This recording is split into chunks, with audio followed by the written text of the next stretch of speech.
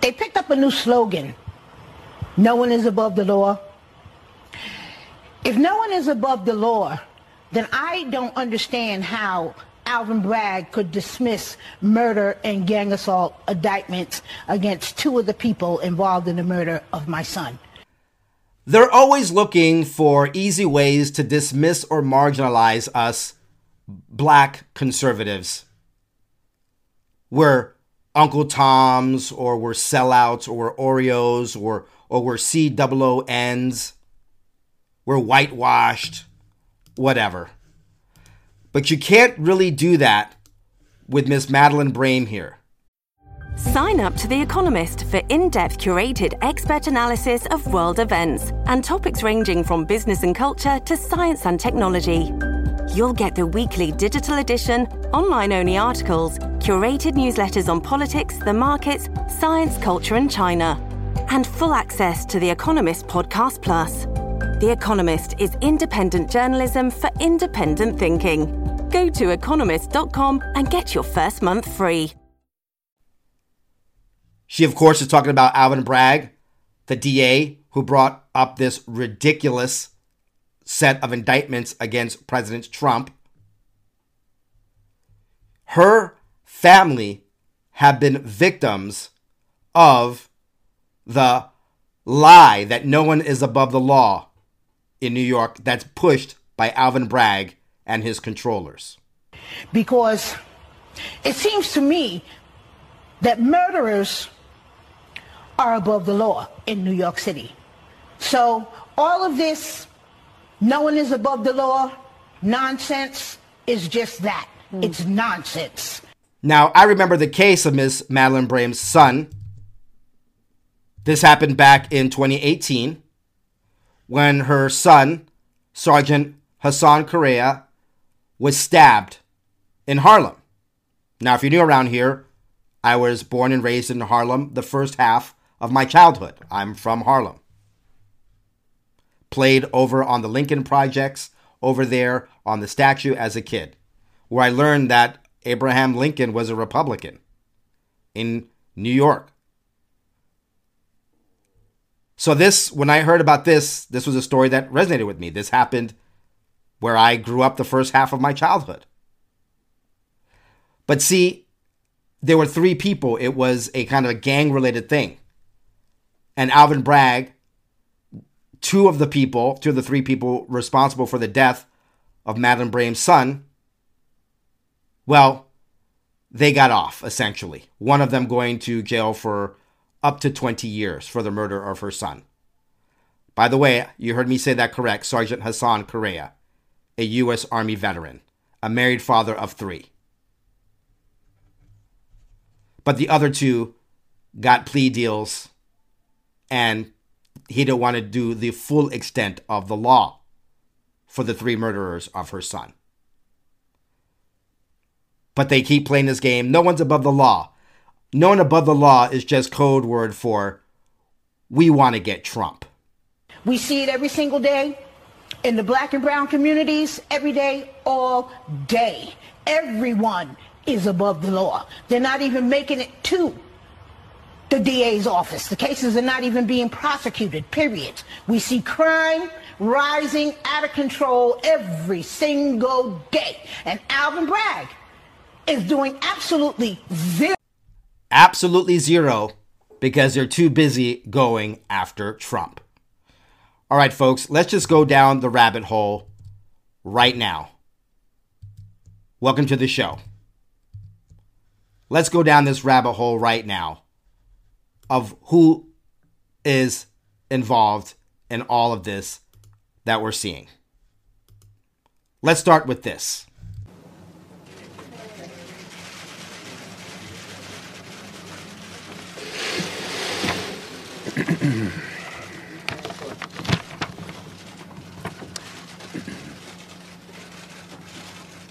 In the past few days, I've begun to atone for my private failings with my wife, Soda, my children, and my entire family. Even those who are not from or know about New York politics will probably recall that back in 2008, New York Governor Eliot Spitzer had to resign or resigned as governor when the New York Times reported that he was a client at a very pricey prostitution house. Okay? That happened in March of 2008. Now, before that happened, there was another scandal going on called New York Troopergate. Not to be confused with the Clintons' Troopergate scandal or the Alaskan Troopergate scandal that they try to get Sarah Palin involved in. We're talking about the New York Troopergate. And this was a controversy in 2007 that involved New York Governor Eliot Spitzer, who had ordered the state police to create special records of Republican Senate Majority Leader Joseph L. Bruno's whereabouts when he traveled with police escorts in New York City. Now, an article in the New York Post in 2007 claimed that Spitzer's staff went into shutdown mode because it was discovered that Spitzer's office was being investigated by the Attorney General at the time in New York, who, by the way, was Andrew Cuomo, who also had to resign as governor of New York because of sexual impropriety. Now, what does this have to do with Alvin Bragg, President Trump, and this sham indictment? Well, the person at the time who was Governor Spitzer's policy director and involved in Troopergate was a person that most people will not know, and that is one Mr. Pope. A one Peter Pope.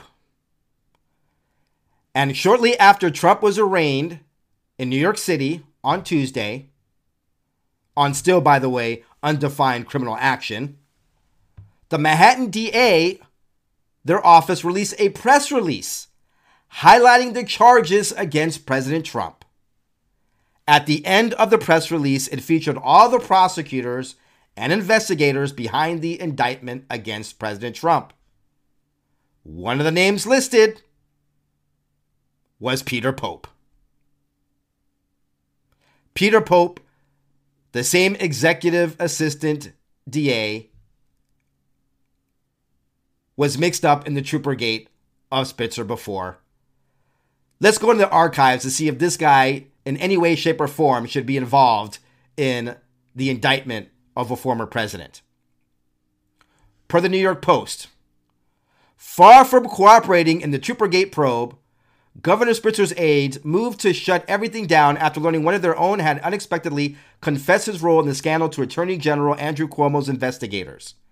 Spitzer administration sources, including one in the governor's office, said orders were given to block further cooperation with Cuomo's probe after it was learned a few days into the investigation that Homeland Security expert William Howard had testified under oath about his central role in this scandal. Spitzer's chief counsel, David Nascenti, and First Deputy Secretary Sean Patrick Maloney handled the initial information shutdown, and Spitzer's policy director, Peter Pope, later joined in the effort, two sources said. Maloney and Pope, lawyers serving in non-legal positions, were later designated as special counsels, preventing Cuomo's probers from questioning them because they could invoke lawyer-client privilege. Peter Pope, who was one of the investigators working with Alvin Bragg to bring down President Trump on trumped-up BS charges, was involved in a scandal and a cover-up, not cooperating with then Attorney General Andrew Cuomo. And not only did they lawyer up, they had their non-legal positions rebranded as special counsels so they could avoid getting questioned on said scandal because of lawyer-client privilege. By the way, the same lawyer-client privilege that has gone out the door in every case involving President Trump. These are the conspirators behind this incredible indictment. But folks, that's not all. That's not all. That's just part of it. let's go down another rabbit hole that we've touched upon in the last several days. But let's talk about why the judge in this whole case should have recused himself, or it should be thrown out entirely, or a new judge put in this case. And it's not just about the judge's daughter either. The former president has expressed the belief that the judge handling this historic case hates him. 60-year-old Judge Juan Merchan, a former prosecutor, was first appointed to be a judge in Bronx Family Court by Mayor Bloomberg and elevated to state Supreme Court 14 years ago. He got Trump's case because of a rotation process in which judges are assigned to oversee grand juries. I love how they keep peddling that lie that it's just a random rotation. If that's the case, how come Amy Berman Jackson and other anti-Trump hating judges keep getting the juicy Trump, or I should say anti-Trump cases? I don't know, like maybe Judge Merchan. Judge Merchan oversaw the tax fraud case against Trump's company and his longtime finance chief, Alan Weisselberg, who pled guilty in a plea deal that got him a 5-month jail sentence in exchange for testifying against the company. Oh, yeah, so that random rotation hit both times, right? The same judge who oversaw the Trump Organization lawsuit and railroaded Weisselberg just happened to randomly come back to Merchan again. All random. Nothing to see here, folks. Move along. Move along. After the Trump indictment was announced last week, the former president made it clear he believed Judge Merchan hates him, claiming he was, quote, handpicked by D.A. Bragg and the prosecutors and the same persons who railroaded my 75-year-old CFO Alan Weisselberg to take a plea deal. President Trump thinks that Judge Merchan doesn't like him, even said he hates me. But of course, we're supposed to not believe President Trump and believe the lying press and their puppets that, oh, Merchan's a totally fair guy. Although Trump may say he thinks that this judge hates him, there's no evidence or no prior history in the record to show that Judge Merchan has any animus to Donald Trump. No animus toward President Trump? Well, you know what they say. Let's see if he puts his money where his mouth is. Judge Juan Merchan, who is overseeing President Trump's case in Manhattan, violated New York's Code of Judicial Conduct by making 3 donations to Democrats in 2020, which could be grounds for an ethics investigation. Under Section 100.5 of the New York Code of Judicial Conduct, sitting judges cannot directly or indirectly engage in any political activity. Prohibited political activity includes soliciting funds for, paying an assessment to, or making a contribution to a political organization or candidate. The New York State Advisory Committee on Judicial Ethics Yearly Updated Handbook makes this clear, stating, a sitting judge may not make political contributions at any time, even to a U.S. presidential candidate or to a federal congressional candidate outside of New York State. Furthermore, the American Bar Association's Model Code of Judicial Conduct states that unless permitted by law, a judge shall not solicit funds for, pay an assessment to, or make a contribution to a political organization or a candidate for public office. So there's one that's the New York State Advisory, and then the other one is the American Bar Association's Moral Code of Judicial Conduct. However, Merchan, a New York State judge, made 3 political donations in 2020, according to FEC records. According to the Federal Election Commission records, Merchan donated to Biden for President, the campaign of Trump's opponent, on July 26, 2020. On July 27, 2020, he donated to Progressive Turnout Project, an organization dedicated to turning out Democrat voters, and to Stop Republicans, a part of the Progressive Turnout Project, dedicated to resisting Republican Party and Donald Trump's radical right-wing legacy. This is all via Act Blue. Now, of course, we're supposed to not care about these because these were small contributions. But according to Stephen Gillers, a legal ethics expert and law professor at New York University, such donations are forbidden. This is what he told CNN. The contribution to Biden and possibly the one to stop Republicans would be forbidden unless there's some other explanation that would follow them. Violations can lead to a warning, private discipline, public discipline, and more serious sanctions like removal. Serious discipline, for example, removal, is decided by the New York Court of Appeals. Now, of course, they could view this as trivial because they were small amounts, but of course, it's going to be trivial because it's all about going against Trump. But once again, folks, this wasn't one violation.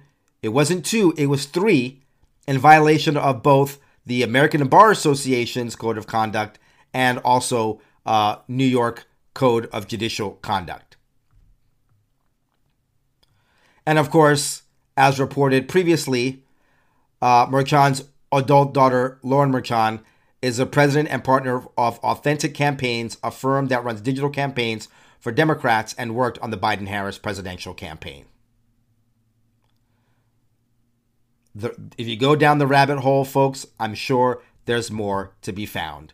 You're not seeing this on mainstream media, but I am your brother. I am your host, James, the based conservative patriot, and I'm bringing you this information so that you are aware of how they're stacking this thing against President Trump with absolute partisan, treasonous, traitorous rat bastards out for blood.